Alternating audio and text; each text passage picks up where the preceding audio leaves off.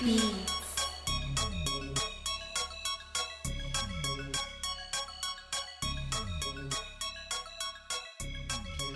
Welcome to the very first episode of Telling It Like It Is. And I'm your host, Matt the Godfather Ely. This is a show where your opinions are welcome, your opinions are respected, but your facts are valued. This stage in the show, usually I would respond to some emails that were sent in, but since this is the first show, we don't have any yet. Today's show is about racism in America.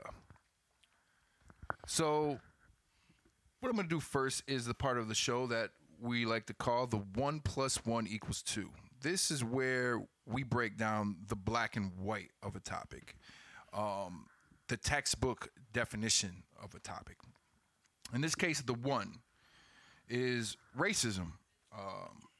Racism, by definition, is prejudice, discrimination, or antagonism directed against someone of a different race based on the belief that one's own race is superior. The belief that all members of each race possess the characteristics or abilities specific to that race, especially so as to distinguish it as inferior or superior to another race or races. The +1. What does it mean to be racist? What is racist? Racist is a person who shows or feels discrimination or prejudice against people of other races, or who believes that a particular race is superior to another. So, in essence, these are the facts of the matter. You know, it's a very, there's some people. I don't know if I've met another person that claims that racism doesn't exist, but I have met people who deny that something is actually racist when in fact it is. One of the things to clarify, based on the 1 + 1 = 2, is that any human being is in fact capable of being racist. There's been, a lot of rhetoric back and forth on both sides. I've heard in recent years people of color make the statement that black people can be racist, which is just false, according to the definition. I think that is something that needs to be looked at for the simple fact that, it leads to more divisiveness. For instance, when my grandmother told me that we don't eat at Mexican restaurants because Mexicans are dirty people, she was being racist. My mother let me know. So that is the 1 + 1 = 2, and now we're moving into the part of the show called MDG Says. This is where I tell you kind of my analysis, and I give you a rundown based on some of the things that I've seen. And then after that, we'll introduce you to our guest. So, MDG says this. Here in America, I feel there are three main types of racism. The first type of racism is blatant racism. This is where somebody, like the KKK, the neo-Nazis, people just are straight up, don't like people that are not their race, are straight and blatantly vocal about the fact that they believe that their race is superior and that other races are inferior. That's blatant racism. The next type of racism is what I like to call dry racism.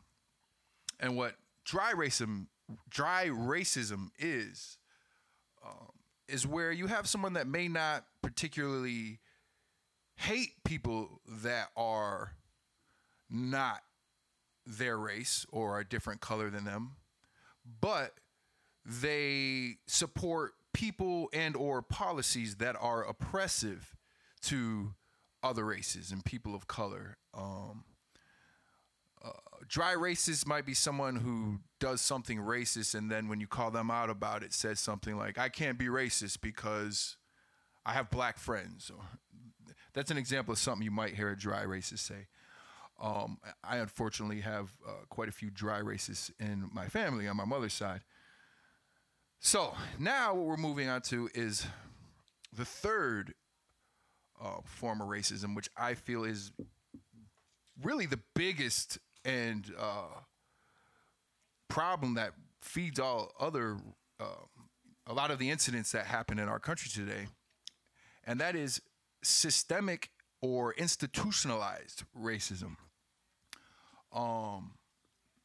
This is a major issue because it really affects and was what has affected people of color in America for generations. And it's dangerous too because it's almost like the whitewashed, it's covered up because people learn how not to be blatantly racist or come out and show the racism. They can actually, pretend to be doing things in the interest of people of color, but, underhandedly support these policies and things that are oppressive to people of color. And we'll get into that. So it's my feeling that systemic racism was born in America not with slavery. I believe that slavery was the seed kind of planted to birth racism. Because the reality is, if slavery in itself was racist, then when slavery was abolished, then there would have been no racism. It just so happens in America that because the slaves that were here and built this country were people of color from Africa, they were the perfect scapegoat for society that was to ensue. And what I mean by that is, once slavery was abolished, it wasn't that slavery was abolished and everybody's equal. No, slavery was abolished. You couldn't be a slave legally, but it was established at that point that even though you are not a slave, you are second class. You are inferior. If you're a Negro or a colored person, you are not allowed to do the same things that whites are able to do. And that was the birth of racism or systemic racism in America. And we've seen the effects of that time and time again. Once again, this is a thing that many people have different opinions on, but, and that's what we're going to talk about. So I want to introduce our guest today, very first guest. Yeah. Very first guest on the very first show. Yeah. Who is one of my favorite people. Man. Yeah, we go way back. He's an educator. Years. He's a comedian. He's a podcast show host. And as well another biracial person who's was born and raised in a small city in upstate New York known as Binghamton. Yeah, Binghamton, stand up. So I want to welcome my boy, Jim Search. Hey. Telling it like it is. Hey, Matt, thanks for having me on, dude. I'm glad. I was saying before off air, I produce my podcast at my house, Jim Jam Studios, and I'm always behind the board. So this is the first time in a long time I've actually got to be a guest. So thank you for having me. I'm excited to. I don't want to say I guess I'm excited. Excited to talk about this. I feel very passionate about race and race relations in America. Should I plug anything before I? Yeah, I should plug my shit. Find me at jimsearchcomedy.com. As I'm about to get super deep about how I hate racism. Hey, go find me on jimsearchcomedy.com for all my show dates. And also, I do a couple podcasts, Swatches and Boomboxes. We talk 90s rap. Matt's been on there. I also do another podcast called Shut It Down. It's a bar rescue recap show, so go look at that. That's all the fun stuff. So let's get into, I guess, what we're here to talk about. We're talking about racism and whether it's real or not, right? That's the deal. Yeah. Yeah, it's pretty real.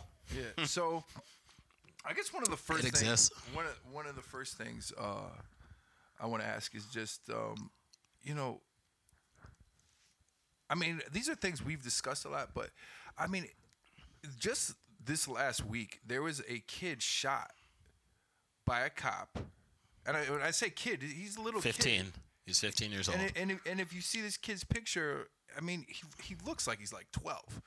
Yeah. Little kid shot. Straight A student, by the way. Straight A student. Yeah. But I'm sure we'll dig into his history and find out that he farted in 3rd grade, and that'll make him a monster, right? Exactly. So I was reading. So today the cop was fired, and then they finally convicted him of murder. Oh, wow. And so I was reading, or they didn't. You mean convict him. Yeah. I'm sorry. They charged him with murder. Charged him with murder? I was Not like, convicted. God damn. That would be fast and amazing if that happened. For once in such a sad situation. No, he was arrested and charged with murder. Right. So I was reading the comments, and it's like me. It's like you always have to. Finally, you're going to see some hope for humanity that people are learning, things are changing as we live in this age of information. But there are still people legitimately.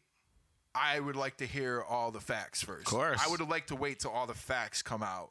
The media likes to be so quick to condemn police officers and automatically make it look like the police officer is a monster or is a racist. Which, by the way, I would be willing to bet those are the same people that as soon as they saw Mike Brown smoked weed when he was like 12, or immediately those are the ones who go, yeah, see, I told you. The media, we found out. So that's a little hypocritical on their end, but go on. So that being said, it goes on to that subject matter of how the media has played a role in this, as far as how systemic racism works. Let's go back a few weeks ago. Okay. There was a white supremacist, a guy who, according to his social media and conversations with other people, believed in the superiority of white folks, came to New York to kill. What he had said is that he was going to kill people. To prove a point about biracial mixed couples. Yeah, he's from Baltimore, and he rode the megabus, which if he was smart, he would just stay in Baltimore. Plenty of black people to kill there. But hopped the bus and was specifically looking to find interracial couples, black men, white women, and kill the black person. But instead found I think homeless dude, or elderly black gentleman, and stabbed him. And I haven't heard anything. I mean, I don't know much after that. I mean, he turned himself in, but I don't know if he was charged with a hate crime or what. But he was charged with a hate crime. Oh, was he? Good. And they were maybe not as quick as we would have liked, but I think they were quicker than they've been in the past. And I kind of do applaud the way that the NYPD handled that in that manner. But I'm going to tell you what was really disappointing to me is the way the media handled it. Like, we've seen plenty of cases where we saw it with Mike, on cue, they had to assassinate the character of the victim. Sure. But this is a case where there was no, this guy admitted, there was no doubt. He came and he killed this man solely for the purpose because he was black.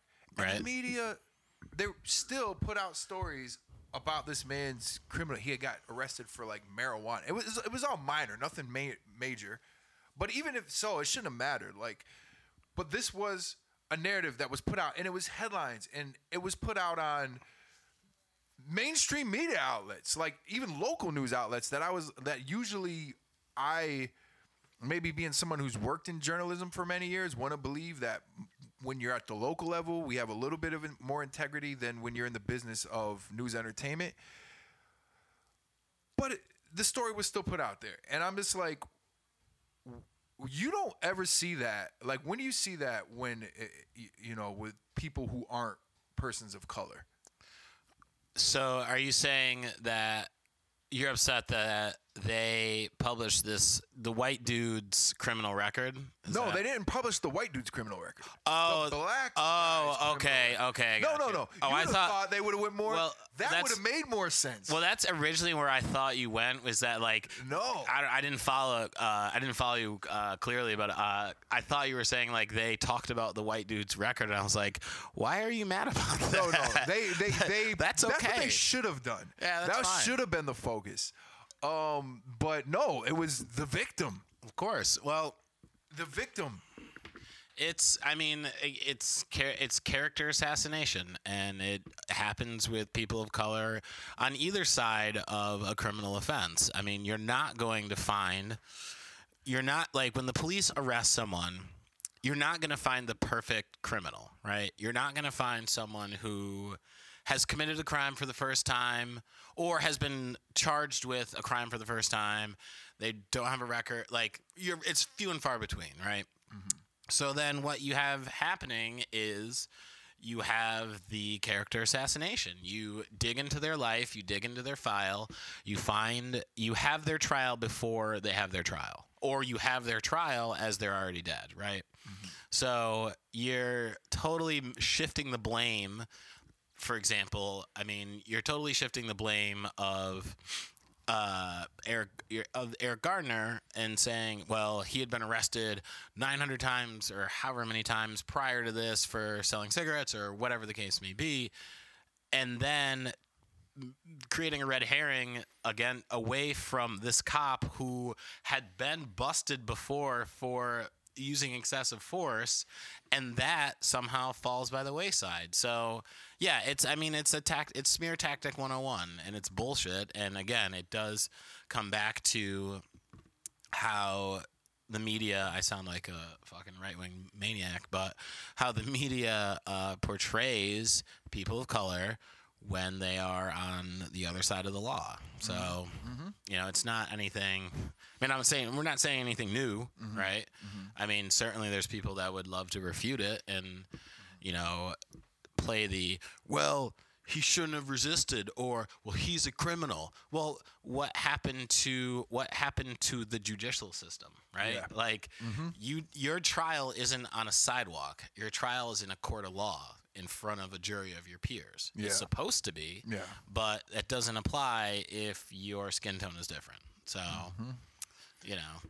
that's how that goes. Yeah, it's true.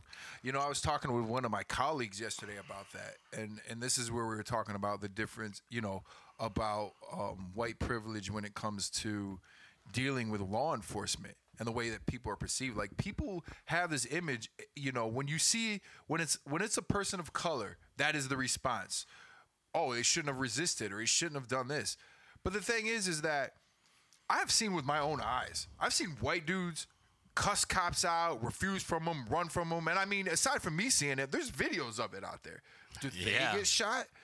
How often does that happen? And when a cop does something unjustified to a white person, it's a big deal. Sure. And it always has been. But lately it's like I've noticed that there's this, because we're in the age of information. And I really believe that's the only reason why this is so much light is shed on this topic, because it used to be these things would happen, but the mainstream media really didn't cover it. I remember the Trayvon Martin case, for instance. I think it was like 3 days after the fact before it actually started making mainstream media headlines. And a lot of that had to do with the fact that social media, because it was being spread and people were... Sure. And so now we're in an era where mainstream media does have to, all right, we got to report on this stuff. But I think, unfortunately, in a capitalist society, and I'm not anti-capitalist, I'm just being realistic about some of the downsides, is that media is another form of of something to capitalize off. It's a business. So when you have these for-profit mainstream media outfits, Fox News Channel, MSNBC, CNN, they have to find ways to utilize these topics to gain viewership, and the debate back and forth is good. But the problem is the way that things are reported, the way the headlines are put out there, what they pick and choose that they're going to report on. So it's as the saying goes, like working in journalism, especially when working in a big city, when there's a shooting or there's something in the ghetto, people generally are like, oh, maybe we'll cover it, maybe we won't. Right. But if it happens to a white person, it's like they're covering the news. It's on the news for a week. Well, I mean, again, it goes to it's the double standard that there's two systems that are at play, right? It reminds me of that old Patrice O'Neill joke where he said, can you name the fucking? I'm gonna fuck it up. I'm not gonna throw his joke under the boat. But basically, the idea of the joke is that there's a white woman who gets kidnapped, and we immediately know the name of the kidnapper, and then there's a black girl who gets kidnapped. We don't even know her name because white lives are valuable. Like that's how that works. I mean, people invest in white tears, so. That's how that. I mean, I sound so fatalist about that sort of situation, but it's true. I mean, and that once again to me is why some of us have the opinion, if you will, that systemic racism is a very real thing that still affects us a lot today. We're gonna take a break, and when we come back, we're gonna talk a little bit more. I want to get into like some of your experiences. Based on where you grew up and where you are now. Sure. As they're similar to mine, but different. We grew up in couple different environments. So when we come back, we're going to talk some more here with Jim Search. Yo. And we're back. Yeah. I am Matt, the Godfather Ely, telling it like it is with my boy Jim Search. Hey, what up? Just two biracial brothers speaking about racism in America. Yup. So the High Yellow Conference. So, my story is I was born in Binghamton, so that's how I have ties to Binghamton. But when I was about 4 years old, my parents moved to Houston, Texas. Very different place from Binghamton. I think that my mother, being that she was only 19 when she had me, and my mom didn't even grow up in Binghamton. My mom grew up at her childhood in Montrose, PA, and then the rest in Appalachian. Ooh. So my mom lived in like that's extra. I don't even think she met a person of color before she moved to Binghamton. Moving to Binghamton was moving to the city for my mom, where she met my dad, who was from the Bronx, New York, and I just know that I learned some of these stories and some of their experiences as an adult. At one point, they had moved to Nichols, New York. Yep, that's right. It's right near Owego. The landlord screwed them, deliberately did some shady stuff, didn't fix a furnace, made my dad pay for it, took it to court, and it was some blatantly racist, and the judge pretty much told them in the courtroom, we live somewhere else. We don't approve of your kind here.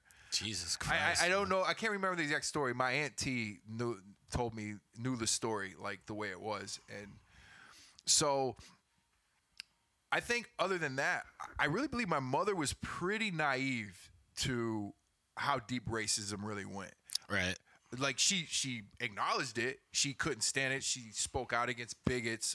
I remember when I was a kid, I think I was 3 or 4 the first time I watched something about Martin Luther King, and my mom kind of was explaining to me, who he was and what he stood for. But I think that there was a certain amount of naivety that she had. She came from an Irish Catholic family. So Irish, as most Irish Catholics are like Republicans, and I mean post JFK. After JFK, they were. So I think that to some degree she was not aware of white privilege until as we grew in Houston and she had 8 biracial children and started to see the things that would happen. had a cop, a police officer that she called for help, who basically told her, when you have a bunch of mixed breed children with a I can't remember if he said black man or colored man or something to that effect, what do you expect? The cop told my mom this. Yeah. She started to realize, put it together. But for me, I was, when I really realized and experienced racism, I was in a foster home. I did spend some time in foster care as a kid. My father was battling drug addiction, had to go to rehab. My mother, being a young 24-year-old mother, had a nervous breakdown, had to be institutionalized herself. Shit. At that time, me and my 2 brothers and my 2 sisters had to go into foster care. Yay. So what happened was, when my mother took us, and when we first went to stay with the first foster family, my mom kind of took us to DePelsion, which was the place in Houston that handled foster care.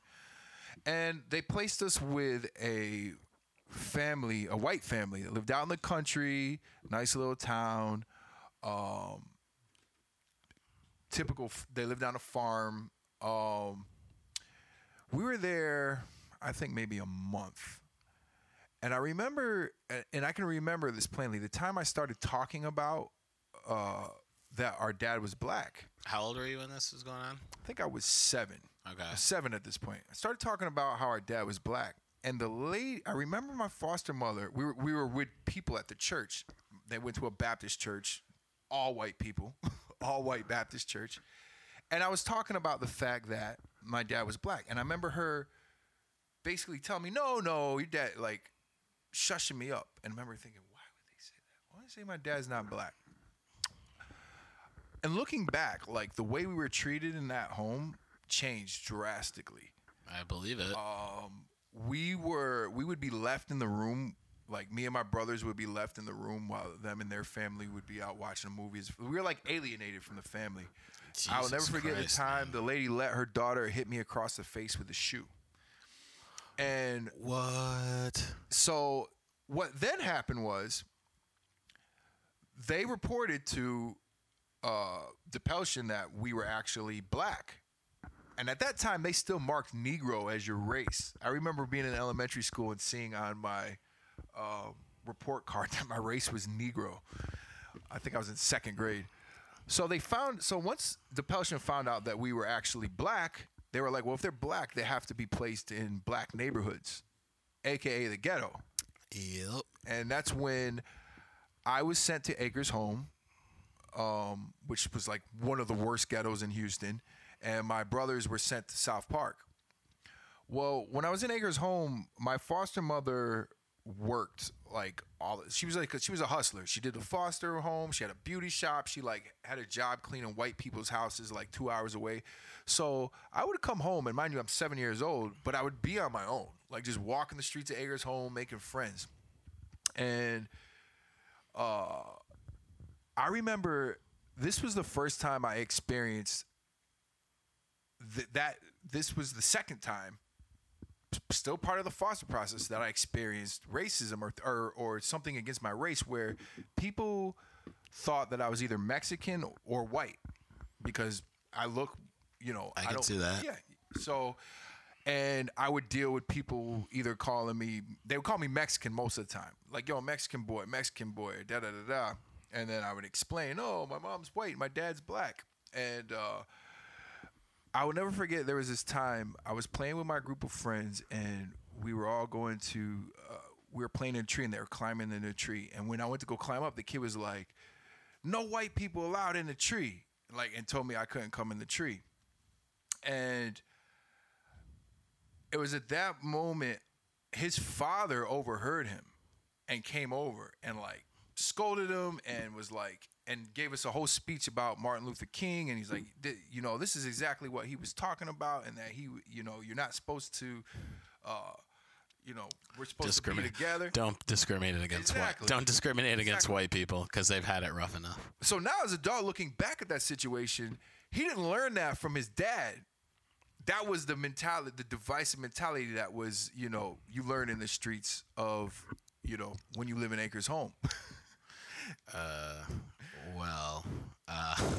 That's a lot, man. Yeah. That was a lot of things that were all happening at once. Yeah. I mean, you know, it's race is a indelible mark that exists in America and I mean everywhere, but I mean specifically in America. I mean the country. I mean, as I go off on my crazy tangent, but yeah, I was gonna ask. So my question is, so that was like my initial, and unfortunately, which was gonna be the first experience of many as I got older, of dealing with racism and becoming aware that you know that this was a thing. When was your first experience where you were conscious of the fact that? All right. I think I probably was in like, I would say, second grade maybe. Mm-hmm. I was walking home. There was this kid who lived in the neighborhood, and like we were friends, but it didn't make sense that we were friends, and I'll tell you why. We got in an argument, and he called me a nigger, and I went home, and I like said to my mom, like, "What's a nigger?" And my mom's white, so you can imagine how fucking hard that conversation had to be. And that's really when it, you know, she explained, like, there are some people who will not like you because of the way you look and because of your skin color. And it turned out that kid's family were neo-Nazis, but we were friends, so I don't know how that quite worked out back then. But yeah, it was. But that was really the first experience I had with dealing with racism. And I mean, I'm sure there were before that, because I'd be hard pressed to believe that I made it 9 years of life without experiencing that in Binghamton, New York, circa 1988, 89. So it wouldn't surprise me if there was other events that happened that I just either don't remember or didn't piece together or just fell by the wayside that I don't know. So yeah, I mean, that was really the first time. And believe me, Binghamton is not the cultural place of inclusivity as we'd like to think it is. You know, I remember, it's weird because I've lived in New York. This is what, my 10th year, I think. This is my 10th year living in New York, and I'll go back sometimes for gigs and to get out of here or get out of New York or whatever. And I'll go to bar. Like, I'm used to going to places in New York and seeing black people and seeing brown people and seeing different shades of people, different shades, different sexual orientations. Like, I'm seeing people, right? I go back to Binghamton and I'll go into a bar. I am the only black person. Or there might be another, like, there are 3 black people in a room of 40 people. That's creepy shit. You know, like, I went to the arena. I went to a hockey game because, you know, I had to get in touch with my roots. And I was in I was in the Broome County. It's not the Veteran Memorial or whatever the arena is called now. Floyd Maines, I believe. Is it the Floyd Maines? Veterans Memorial. Yeah, it's something, right? Something else. But I remember I, like, looked out into the crowd. It was all white people. It was, percentage-wise, it was probably 95% white, which is fucking crazy. That's a lot of white people, or white people. WIPEPO, white people. White people. Yep. So when you have that sort of environment, and you have that, I guess, for lack of better words, overrepresentation of white people, yeah, you're going to have racist shit. It's going to happen all the fucking time. Yeah. So, happy Saturday. Yeah. I remember the first time I returned to Binghamton was at the age of 18 after my parents died. And I remember moving there, or maybe it was 19. And me and my ex moved there together. And she's half Mexican and half German, but you could tell, she's brown skin. Right. I'll never forget.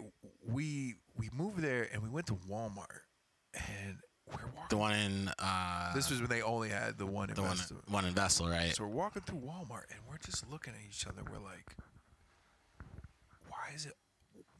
It's only white people in here. Yeah. And it was so weird to us, and it was like freaky. It was like we felt out of place a little bit. We're like, how do we adjust to this? Because in Houston, especially in Southwest Houston where we lived, I mean, there's every kind of everybody. It's a real melting pot. So I wasn't used to and it's like I didn't consciously think about it, because when you grow up in an environment, you become, this is what I'm used to. But yeah, it's crazy. And now living in New York, every time I go up there, it's such a different place, man. It's crazy. But have you ever noticed though, like if you go to Price Chopper Binghamton, there's a little more diversity than if you go to like Price Chopper and Owego or Endicott or Shenango Bridge. Yeah, I mean, if you comparatively speak between Binghamton and Owego and Johnson City, yeah, you're going to have more. I mean, there's more people in Binghamton. So I would say the law of averages would dictate that you're going to have more black people than you would in a smaller town like Owego, where you've got like 7 black people, or I don't know, I guess there's 5. Who knows how many at this point. So yeah, I mean, I don't know if diverse is the best word to describe it. Yeah. We'll just say that there's more black people. There's a little more. There's more than. Because when I hear diversity, that leads me to believe that people actively are actively including people of color. So I don't know if that goes on necessarily in Binghamton, but I don't know. And to be fair, like I haven't lived there in however many years, so I don't know what sort of strides. Well, no, actually, that's not true. There's a teacher who in Binghamton who messaged me and asked me if I would basically come up to Binghamton and talk to a class of black and brown kids about being black and brown in Binghamton. And it's funny, she asked me in the most just Binghamtonian way, hey, can you talk to kids about not being white? You mean black?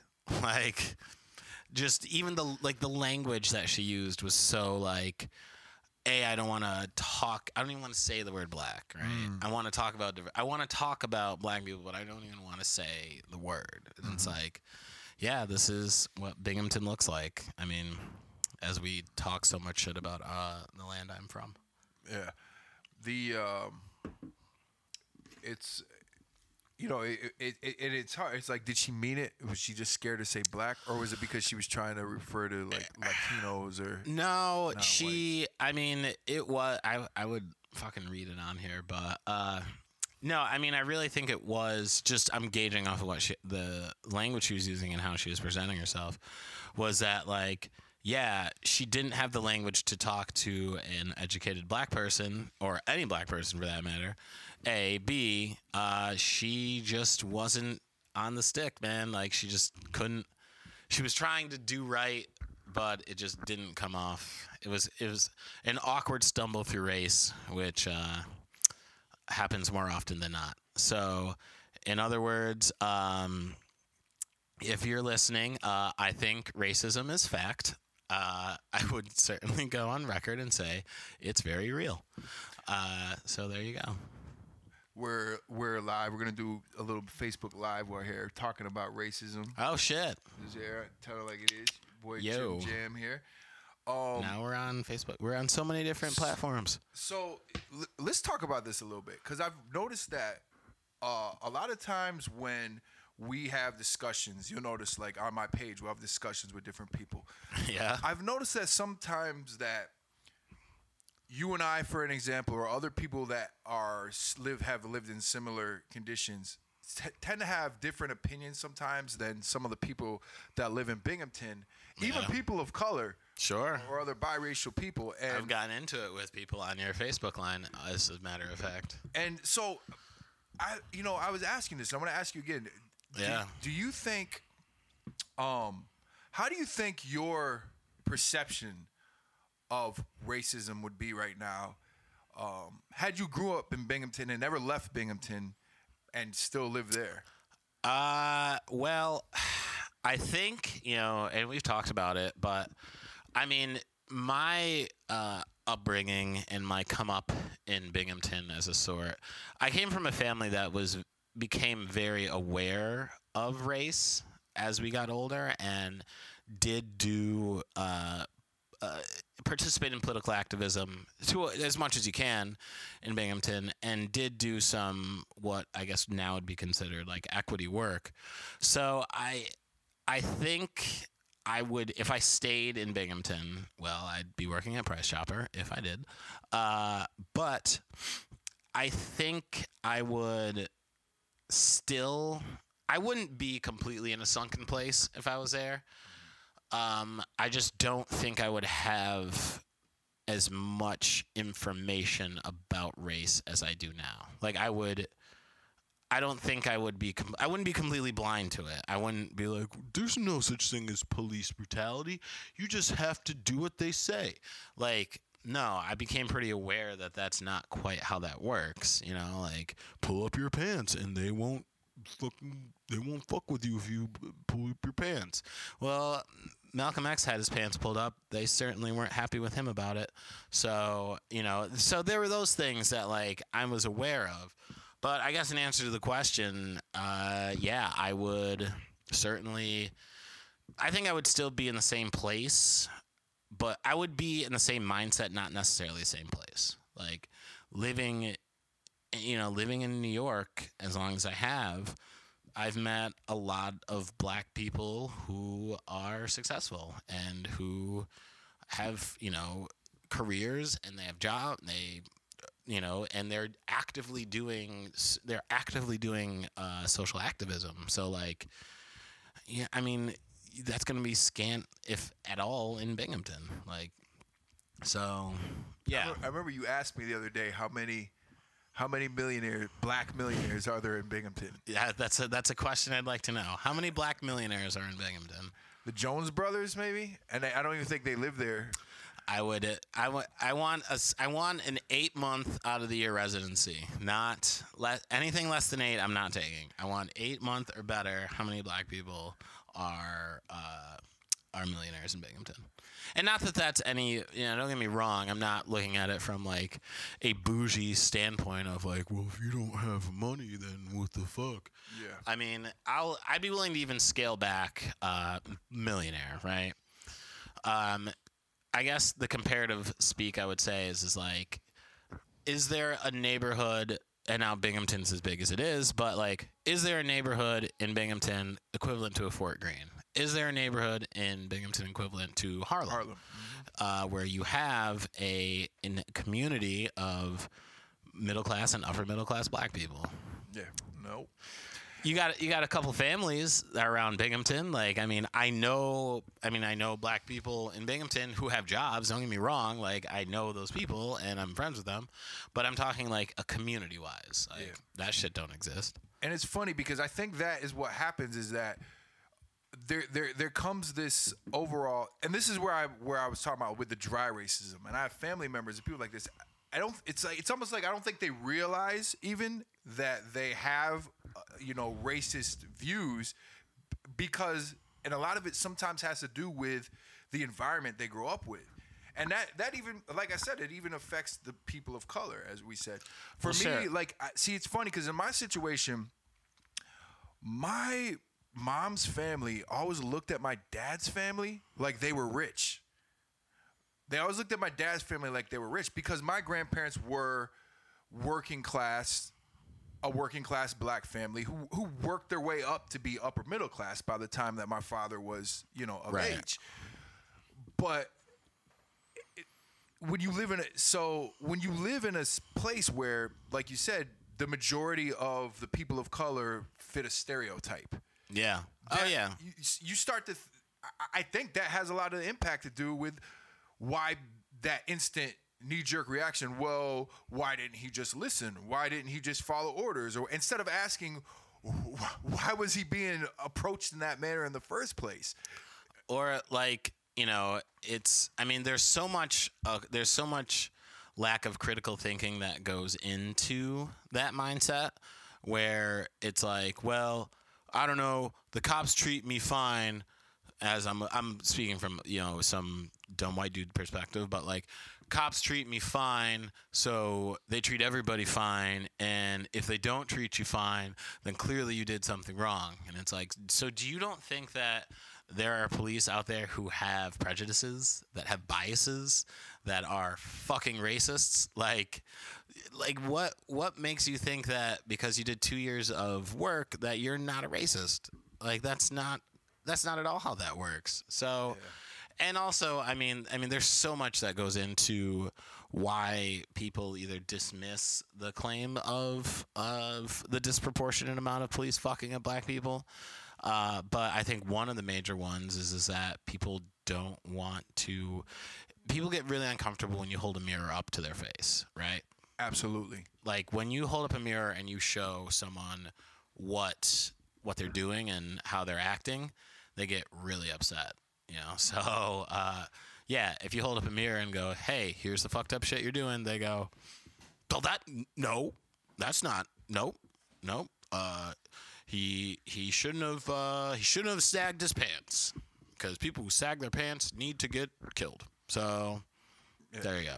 And that's another thing you and I were discussing this, like, where,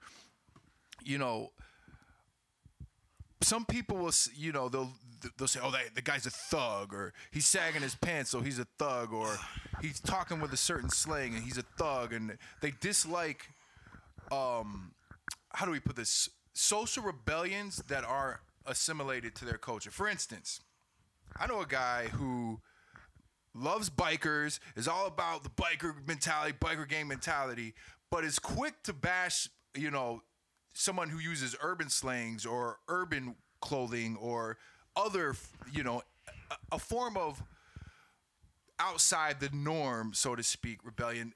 And to me, I'm like, if you have a problem with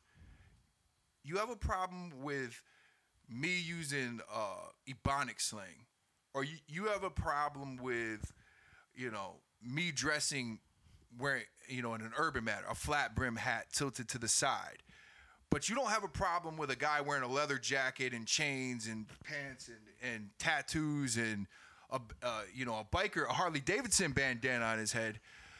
To me, I'm like, you might be a little racist.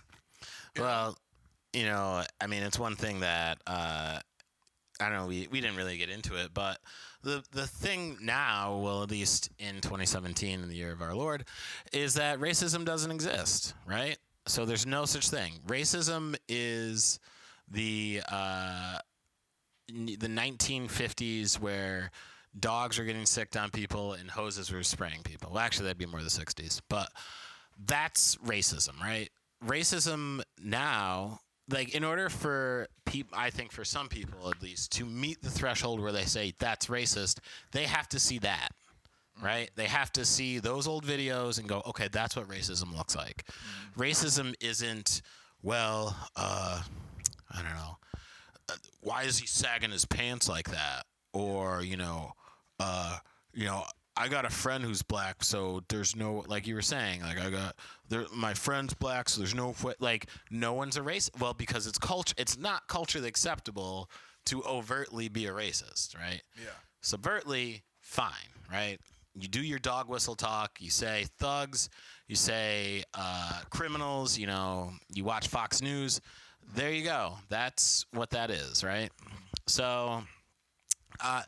will someone email Matt, who is a racist? Because we want to hear what you have to say.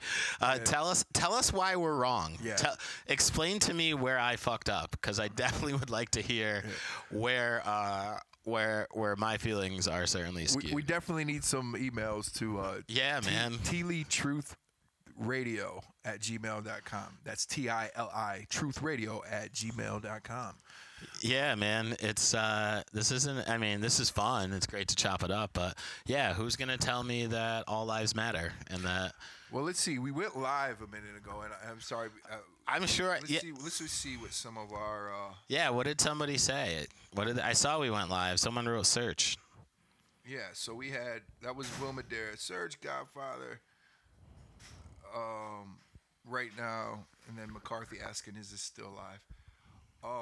No responses just yet. But it is, It's the first episode, man. You got.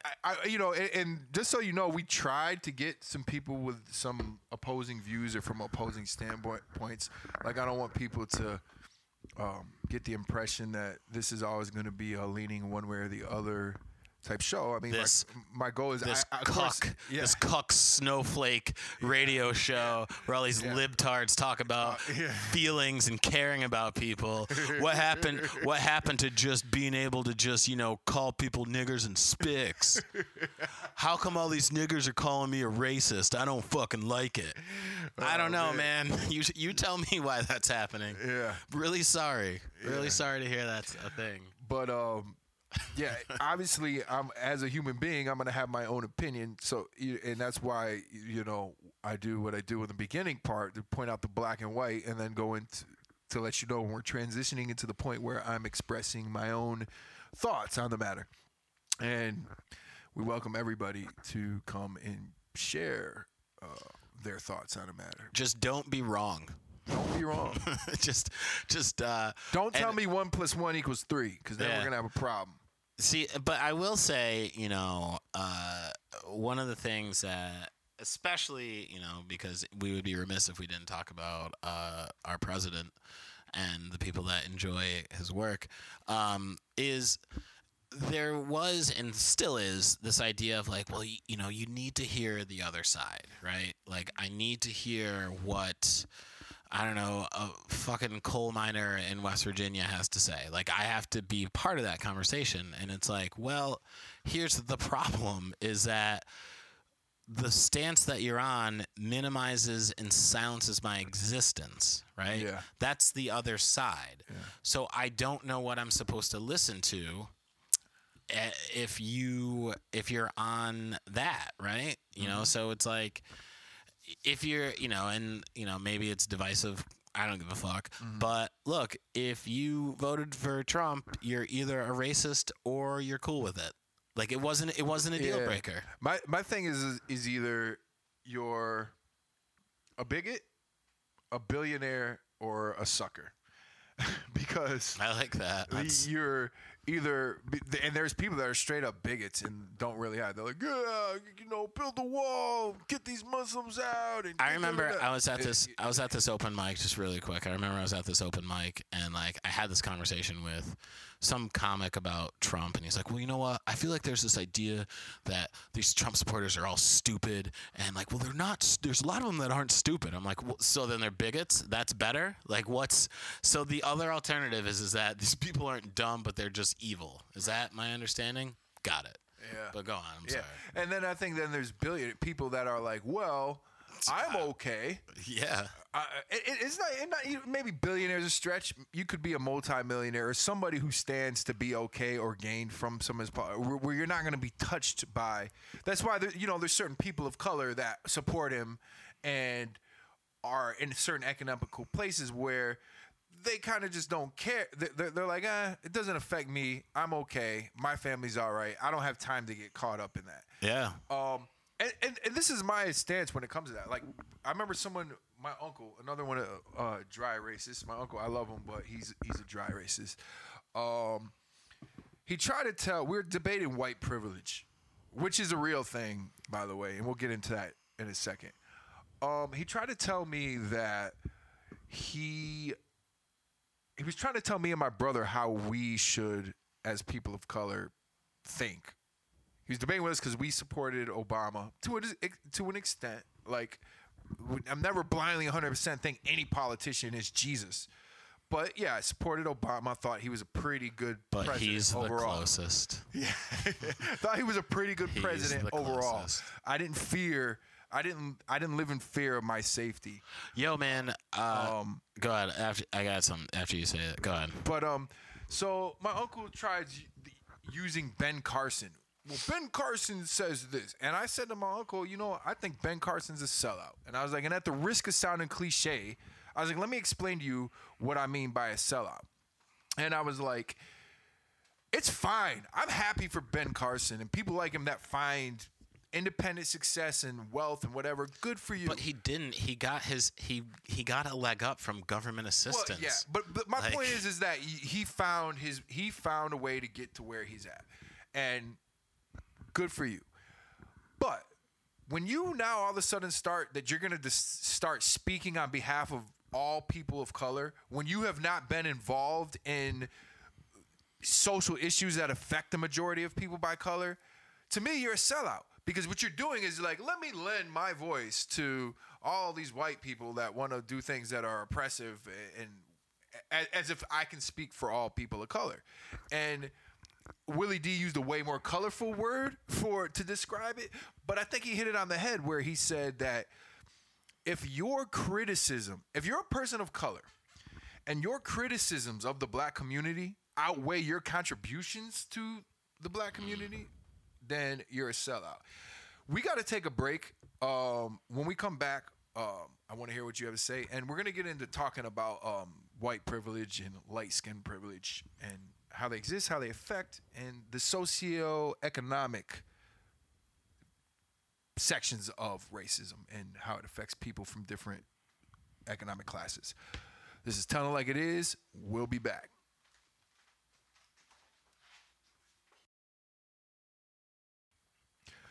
Welcome back. This is Telling It Like It Is. Yeah. Your boy Matt the Godfather and my comrade Jim Search. Hey. Talking about racism in America. Yeah, man. Racism. It's real. It's real. I'm still coming down on fact. I haven't changed over the episode. I'm still on team fact. It hasn't gone. I don't think it's going to go to opinion by the end of this. Unless somebody send me a compelling argument. Tell me why I'm wrong. If you can tell me why I'm wrong, I'd be more than willing to read or listen to what you have to say. Tell me how I'm making this up. Yeah. The numbers aren't there. So one of the hot topics, when it involves racism, and I think is part of the byproducts and purpose of systemic racism, is white privilege. Right. There has been a lot of people who deny. They're like, they don't want to hear it. They're like, oh, there's no such thing. And I see these pictures of like poor little Irish kids and poor little white kids, and be like, this is what white privilege looks. And I have to explain to them that you can be poor and white and still that's not what it means. It doesn't mean you're economically privileged. It's not economics, and the fact that to equate poverty to equality to black people further demonstrates racism, right? To say, well, look, I'm poor, so I know what it's like to be black.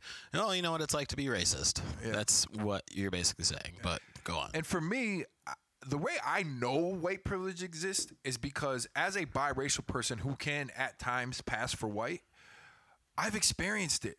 I've gotten to know when I can almost tell when someone thinks when they think I'm white as opposed to when they think I'm a person of color. Or sometimes, this is a thing. Growing up in Texas and being my skin tone, they would think that I was like a Texican, which there's a lot of Latino Mexicans that are Texicans, as you will. That's pretty much like being white because they have fully assimilated, to white culture and have joined hey, at least I'm not black. You know what I'm saying? It's called the racial bribe. And so that would be the case. And it would happen and you would know because people would feel comfortable and they would say things like, oh nigger this, or they would say some blatantly racist stuff. And my reaction as I was younger would be to check them, what did you say? I'm half black. And then, it would get old because almost always it was the same reaction. Oh, man, dude, I didn't mean it, man. I got black friends, man. I'm not racist. I got black. I was just saying, if I had $1 for every it's time. a word. Yeah. So that would be the situation a lot of the time. And then I was even now as an adult, you know, living in New York, most places, it's pretty diverse. You don't deal with it. But I'll tell you, when I lived in Maspeth for like that, Yeah, for people who don't, a lot of people we know, like you say Maspeth, they're like, "Where's that? Long Island?" Technically, yeah, because it's in Queens. But a lot of people don't realize when you get outside of Manhattan into the outer boroughs, especially Queens. Queens is just like a bunch of little small villages compiled. And granted, there's parts of Queens that are very extremely diverse. Jackson Heights, Astoria.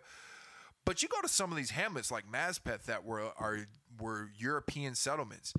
And I would walk to the bar down the street and I would go down and sit down and I would get that feeling. They're trying to figure out, what are you? Like, test the water. Let me test the waters with what I say.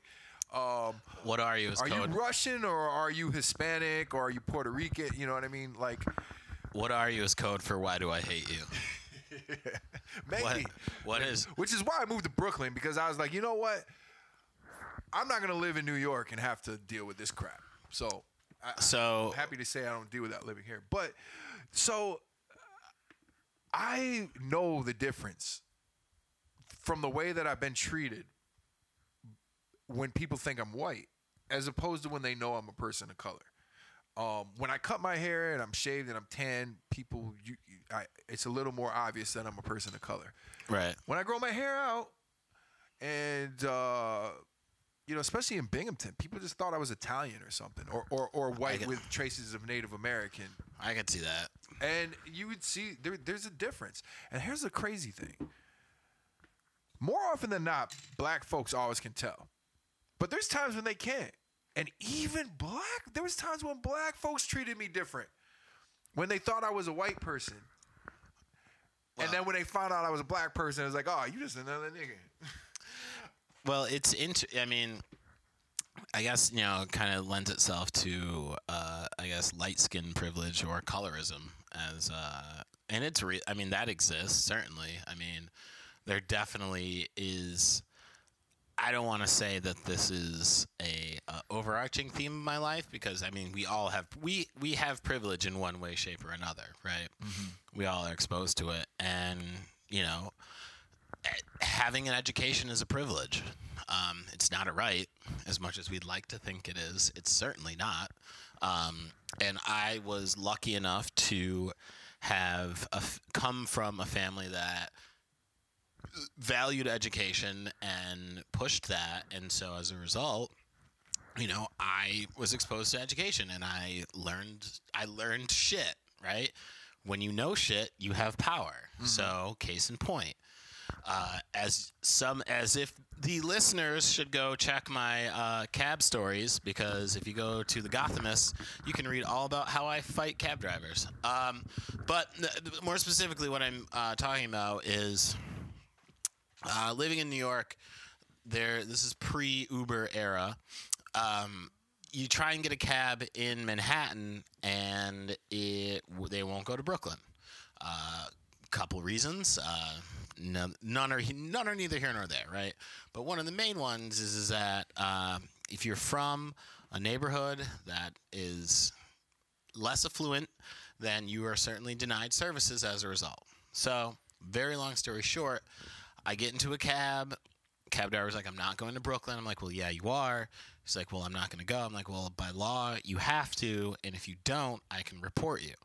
And so we go back and forth. And the fact that I had education and I had access and I had knowledge, I was able to fight that and use my quote-unquote privilege. It was pretty epic, too, by the way. It was pretty epic. It was an epic takedown. It went viral. No big deal. But that being an example of having an education and using that, for lack of better words, privilege, to exercise my right and say, I know that you can't do this. When you don't have that privilege, when you don't have the privilege of education, you don't know, you get out of the car. There's so many people that I know that are just like, well, fuck it, they're not going to Brooklyn, so that's that. They don't have to, like, they don't know, right? So, yeah, I mean, and also, I mean, in terms of privilege, like, I think about this sometimes, like, I've been in New York forever. I've gotten fucking drunk and slept on the train. Didn't think twice about it. Got on the train, passed out, woke up at my stop, and went about my life. There is no woman that I know that would even think that that's an okay thing to do or to live their life like that. That is a privilege that I have as a dude. And on top of that, being a dude, like a black dude or a biracial dude, I have the complexion for the protection. If I fall asleep in a neighborhood, unless it's the cops that stop you. Unless it's the cops that fuck with me, then that's a different conversation. But if I walk around a neighborhood, if I'm walking around, I don't know, Bushwick or, well, East Bushwick, if you will, or wherever you want to talk about, yeah, I definitely don't feel like, oh shit, they're looking at a biracial dude. No, they're looking at a nigga. Like, that's what they see, right? Mm-hmm. So, I mean, there is that sort of protection that you do have.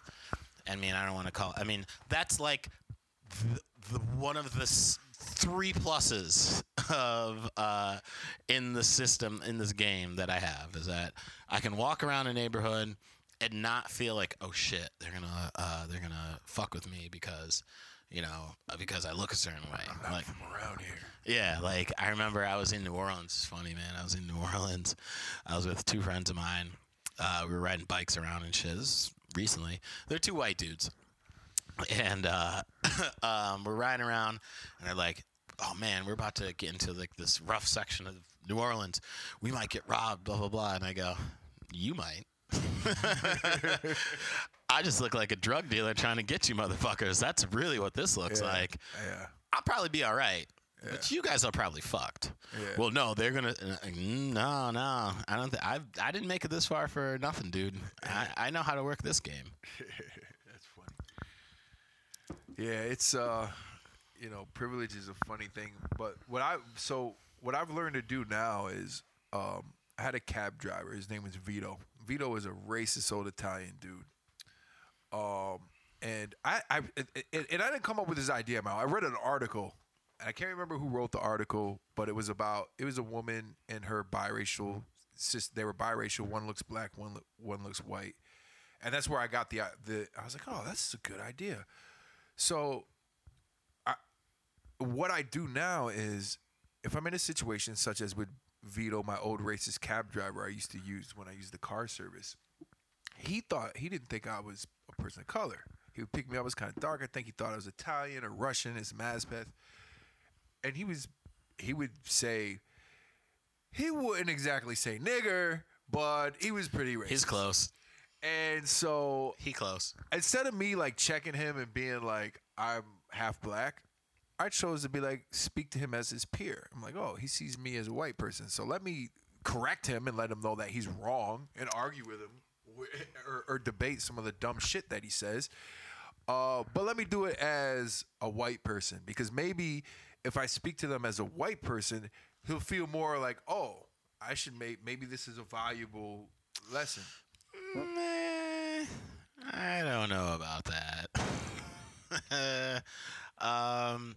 I think he's probably going to be a racist regardless of what color you look like. I think once a racist, always a racist. Yeah. I mean,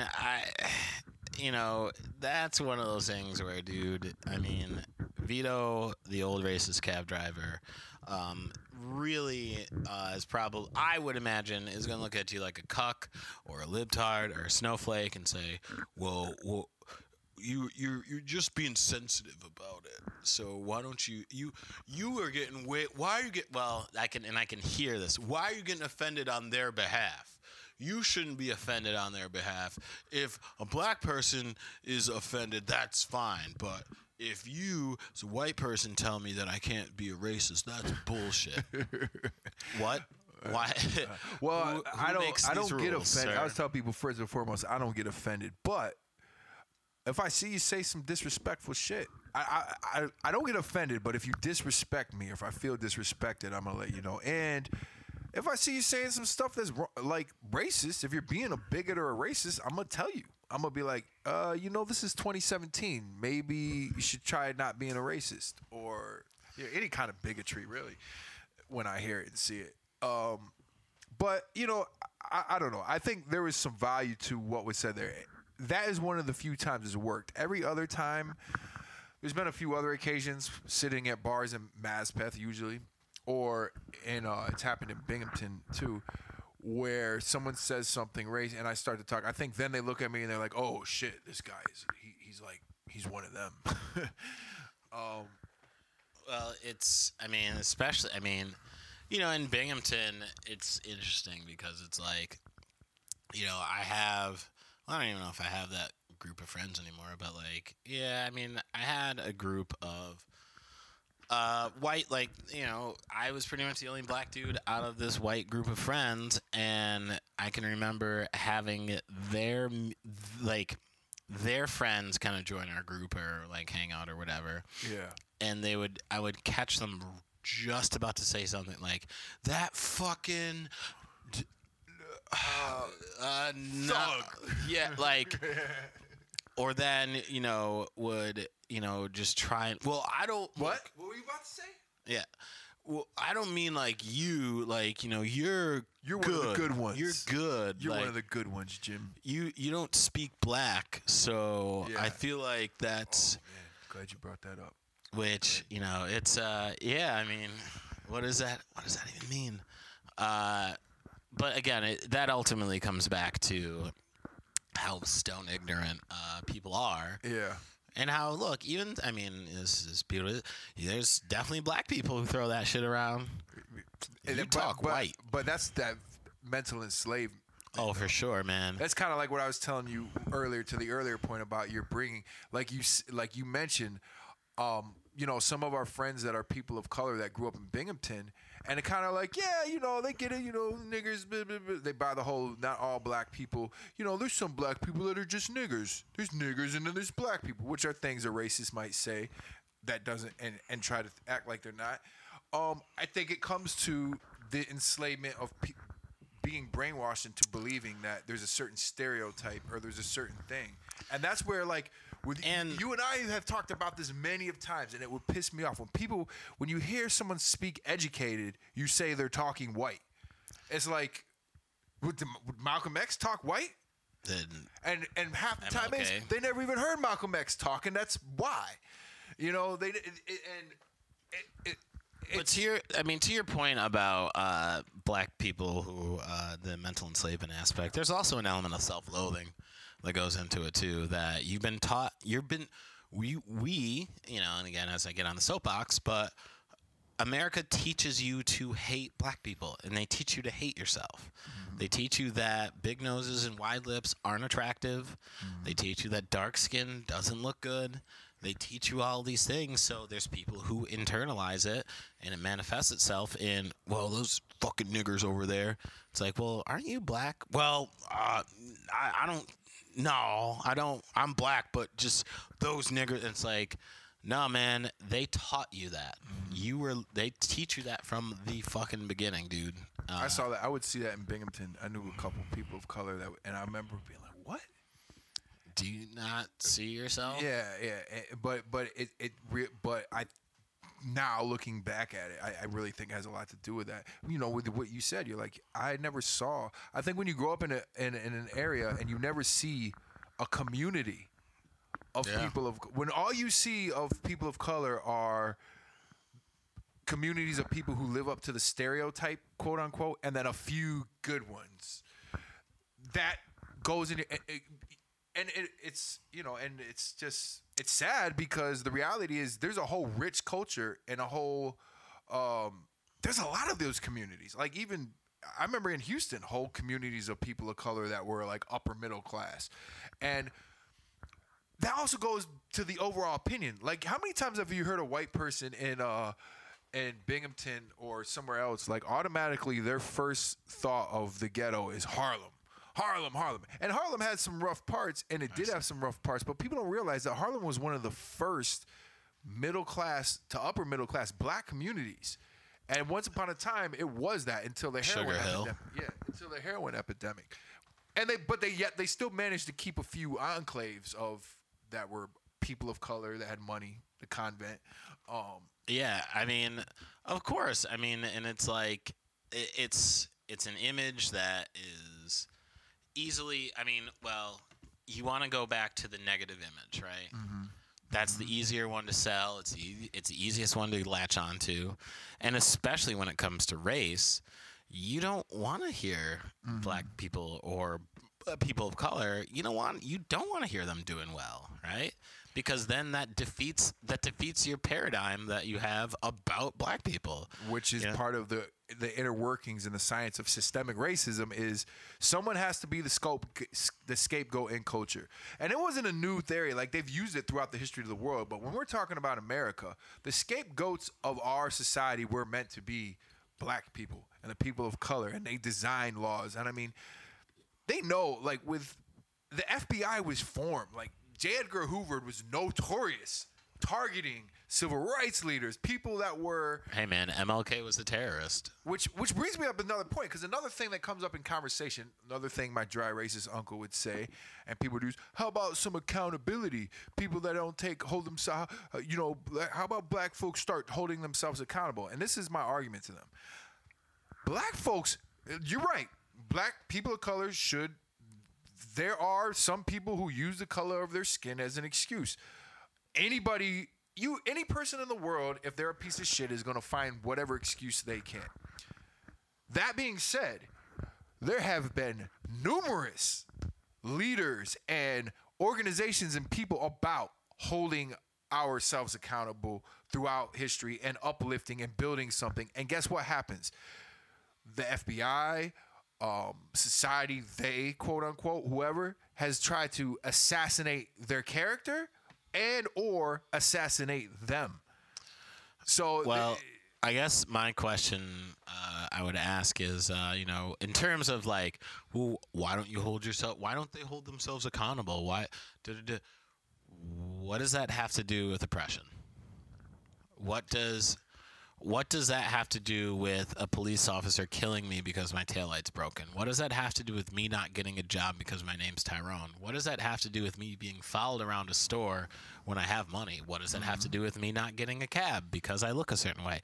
That's conflating the issue of the fact that there are these models of oppression that exist that no one wants to speak to, because again, you move the goalpost, you change the direction of the conversation. I mean, I can remember there's this dude, he's from Binghamton. He has unfriended me since, which I thought was hilarious. But when someone unfriends me, I always say, I saw a meme. When I get unfriended or blocked, it's usually because I was right and they couldn't handle it. Yeah, pretty much. Well, although to be fair, I've certainly unfriended people because they're trash people. Oh, yeah, you do the...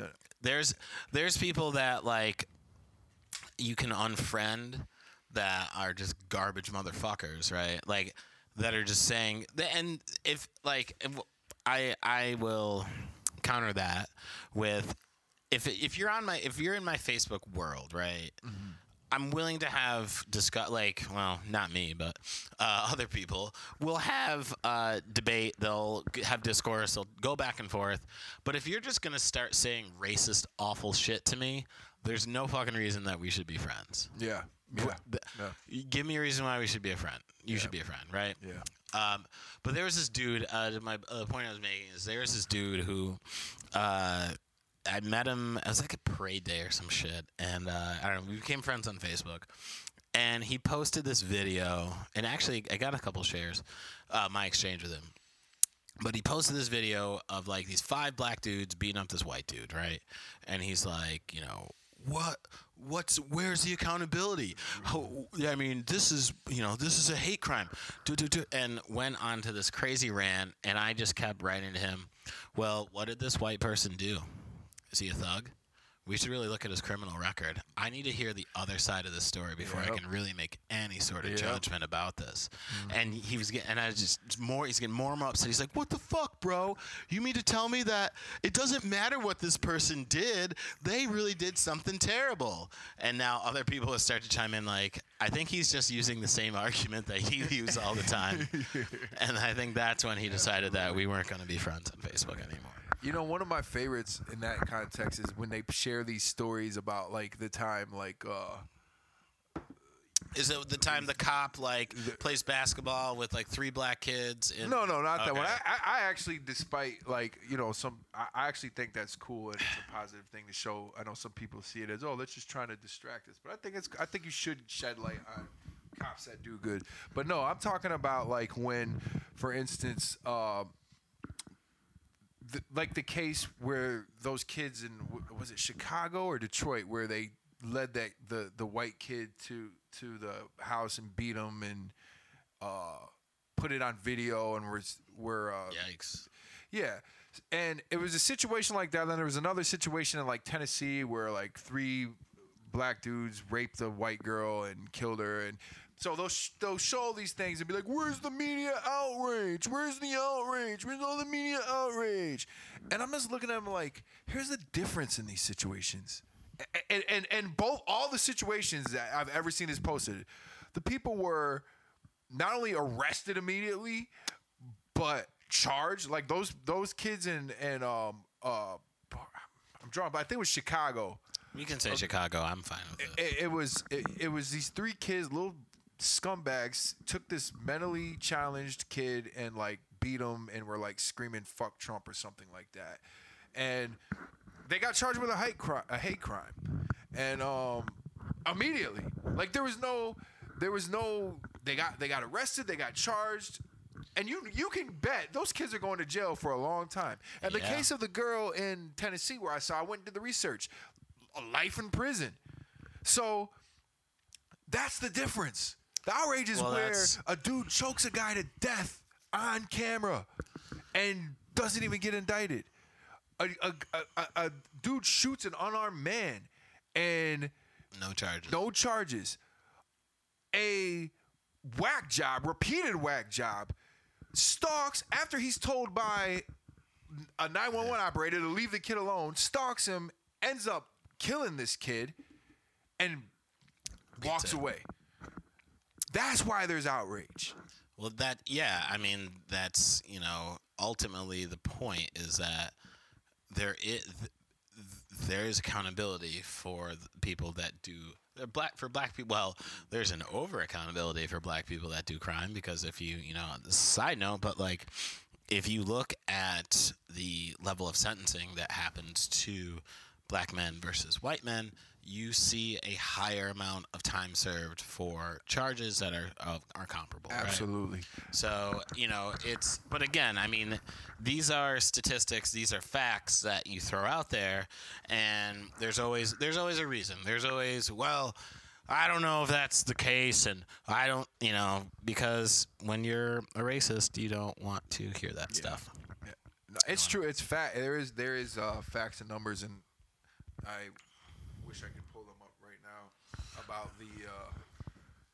But I'll tell you, in my own experience, I had friends. I won't say anybody's name. Name names. That got arrested for conspiracy to distribute coke. They got busted with a cocaine ring, and it was a lot of coke, and a lot Don't of money, name names, and a lot of guns. They all happen to be white, and the funny thing is, a friend of mine who was the ringleader, quote unquote, at how they tried to charge him, he ended up doing I think it was a year, less than 2 years. It wasn't even, he didn't go away. So, and it's funny because this is a friend that we talk about sometimes and about race, and he's kind of takes that approach. Well, the dry racist approach to some degree. Wow. And I'm like, let me ask you something.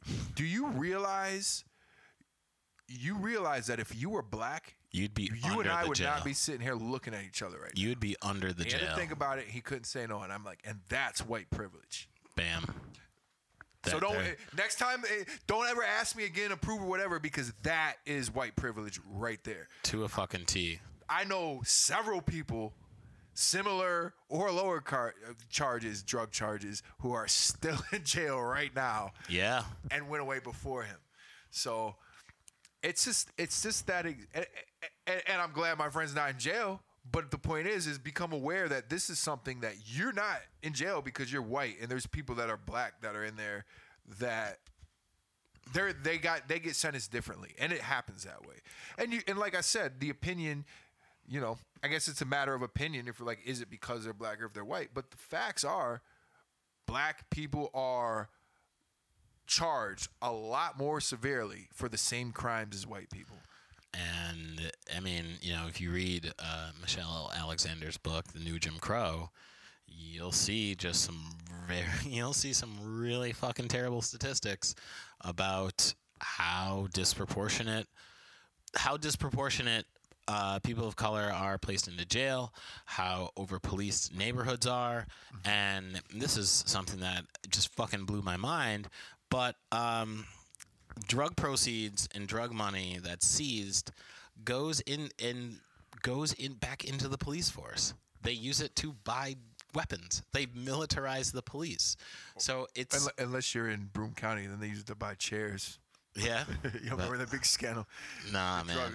Sheriff Harder had used drug seized money to buy new chairs for the conference room or something. But anyway, that's funny. But yeah, I mean, the legal system is really not set up for black people to win. White people seem to do all right. White people with money really do well. Do very well. Like they do great. Brock Turner. Yeah, man. Yeah. He did 3 months. He raped a woman. He definitely raped a woman, and I believe his lawyer said that if he were to do time in prison, could seriously ruin his future. The judge said that. Oh, the judge said that? The judge said that he feels that prison would seriously affect his future. Right. Something to that. I gotta look up the exact quote. But yeah, it was basically like, it'll have a negative impact on his future. Yeah. Couldn't imagine what it'd be like to be raped, though. I guess you can just shake that off. It's a paper cut. You just kind of walk that one away, right? Isn't that how that works? Yeah. Jesus. Yeah. Jesus H. Christ. Yeah, so we're coming to the end of our show here. Listen, this is a conversation that we're going to have again. There will definitely be a part 2 we need to do a part 2. And if you are a racist or don't think it's real, you should totally write an email or try and get on the show. So Jim, what up? What do you got? What do you got going on right now? What do you got coming up? What do I got going on? As we just talk like dark, heady, terrible shit, I'll lighten it up. As I told you before, I have 2 podcasts. If you like 90s rap, you should totally listen to Swatches and Boomboxes. You can find it on gmail.com. If you watch Bar Rescue, a great show on Spike TV, I co-host a podcast with Max Cohen called Shut It Down, Bar Rescue Recap Show. You should totally look for that. And then you could also go to jimsearchcomedy.com. You can find all my dates on Instagram. I'm at jimsearch. Twitter, I'm at jimsearch. And also, get ready for this. Being the Renaissance man that I am, I wrote a play. It's called Jesse the Catfish, a comedy. It's going to be at the Pit on July 23rd at 7 o'clock. It's a really funny play. It's about the time that I got catfished, and that was really hilarious. So these are the things that I have coming up. Of course, go find me at jimsearchcomedy.com, again, if you want to find any of my show dates. Thank you, Matt, the Godfather Ely, for having me on your show. I really appreciate it, man. This was so much fun, dude. Absolutely. Thank you for being here. And, sure. And I hope to have you as a regular here. Yeah. Discussion as we have this show. We're going to top. There's no topic we won't.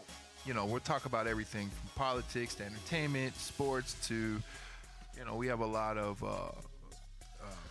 There's a lot of ground we'll cover. Yeah, and I'll talk about other things. I like to talk about other facts and opinions. Like, I think that meatball subs are the best sub ever, and I'll fight anyone who thinks differently. Let's do this. I also need to make a correction. I said the wrong email.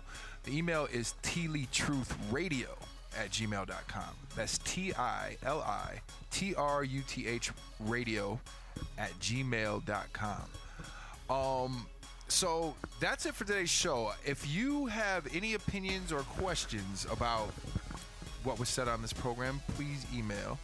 Also, if you would like to be a guest on the show or would like to hear something, you tell us what you would like to hear us talk about on this show. Give me some ideas for some topics, and we would do our best to try to cover them. Special thanks to my producers, Veronica Ely and Zara Vignola. Yeah. We are hard at work at making the show better. This was the first one, and hopefully we can only grow from here.